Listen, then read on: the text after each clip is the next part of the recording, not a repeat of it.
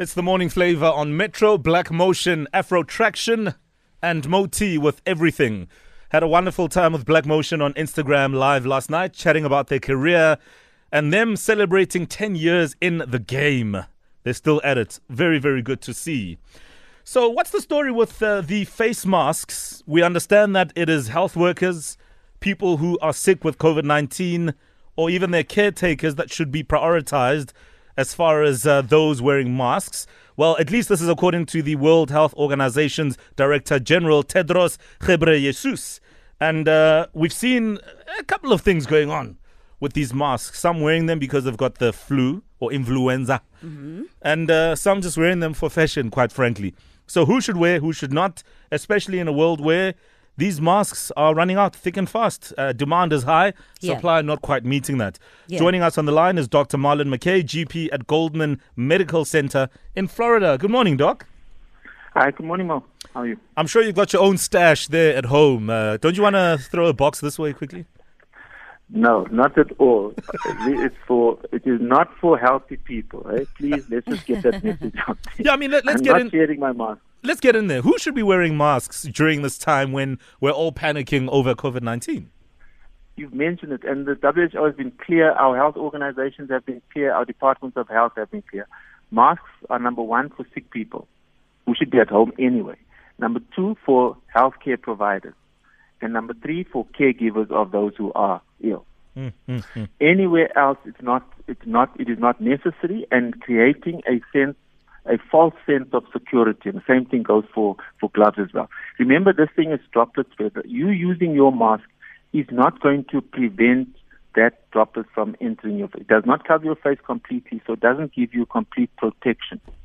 And also, it tends to take away from the basics, which is hand hygiene, respiratory hygiene. And so it allows you into this false sense of, oh, I've got my mask, nobody can touch me, I can now go anywhere, I can do what I want to. You still end up touching your face, you neglect to wash your hands, and you're getting into trouble. So for me, it's absolutely vital. And masks, as I mentioned earlier, spare them for those who really need them. Mm-hmm. Absolutely. Dr. McKay, we see people who are wearing masks and gloves and do not change them. So people wear the same thing. What is the danger of that? Yeah, so absolutely. So these are called disposable masks and disposable gloves for that very reason, that they need to be disposed the moment they get contaminated. Even the way and the way we take them off is very important. What's the point of pulling it off from the front?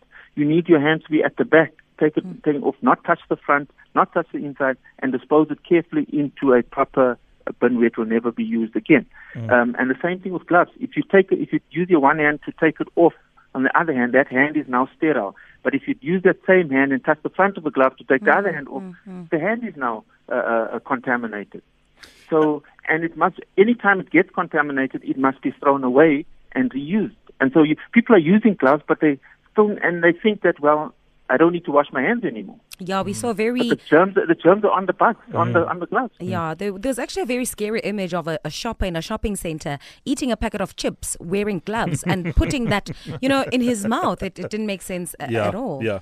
Doc, talking about food items, taking food items, so you go to the store, you bring that back home. Should you be washing your food items, the plastic, the packaging, as well as fresh food items before consuming it? Yeah, I think the fresh food, absolutely, we should be. But remember, it's not about consumption of the food. It's about touching that and then touching your face. So if it has been, for instance, if someone who is sick touch that and then you come along, as long as you are not touching your face, you are safe.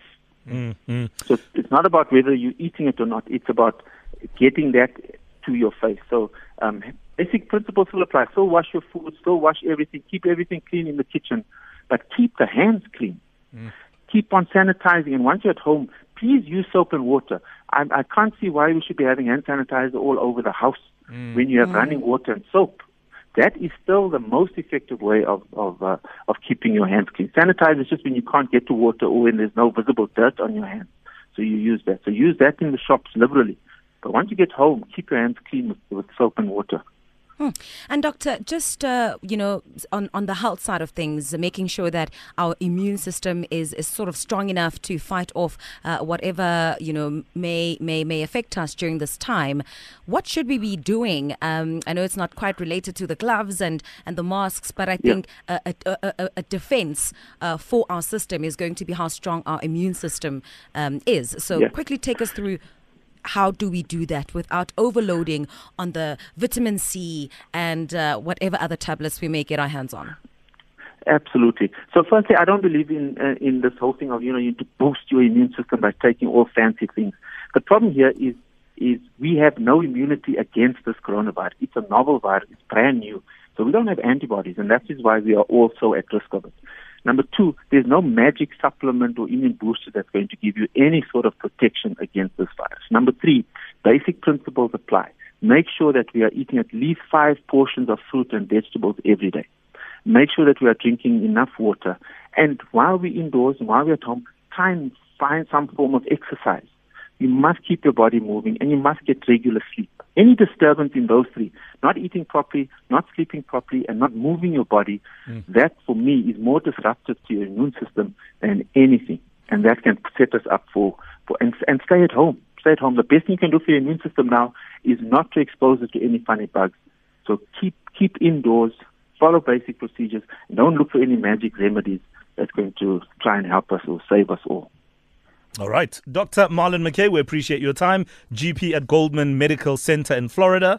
And always important to just check in on the facts and make sure that we know exactly what's what as far as protecting ourselves and all these other things that we have to use, masks, gloves, and so on. Yeah, I'm even more concerned now about that whole taxi situation where people must, are said to have to wear masks, and the doctor's like, nah, not really. It's for sick people. Indeed. All right, let's get into the headlines, and straight after that, the sport.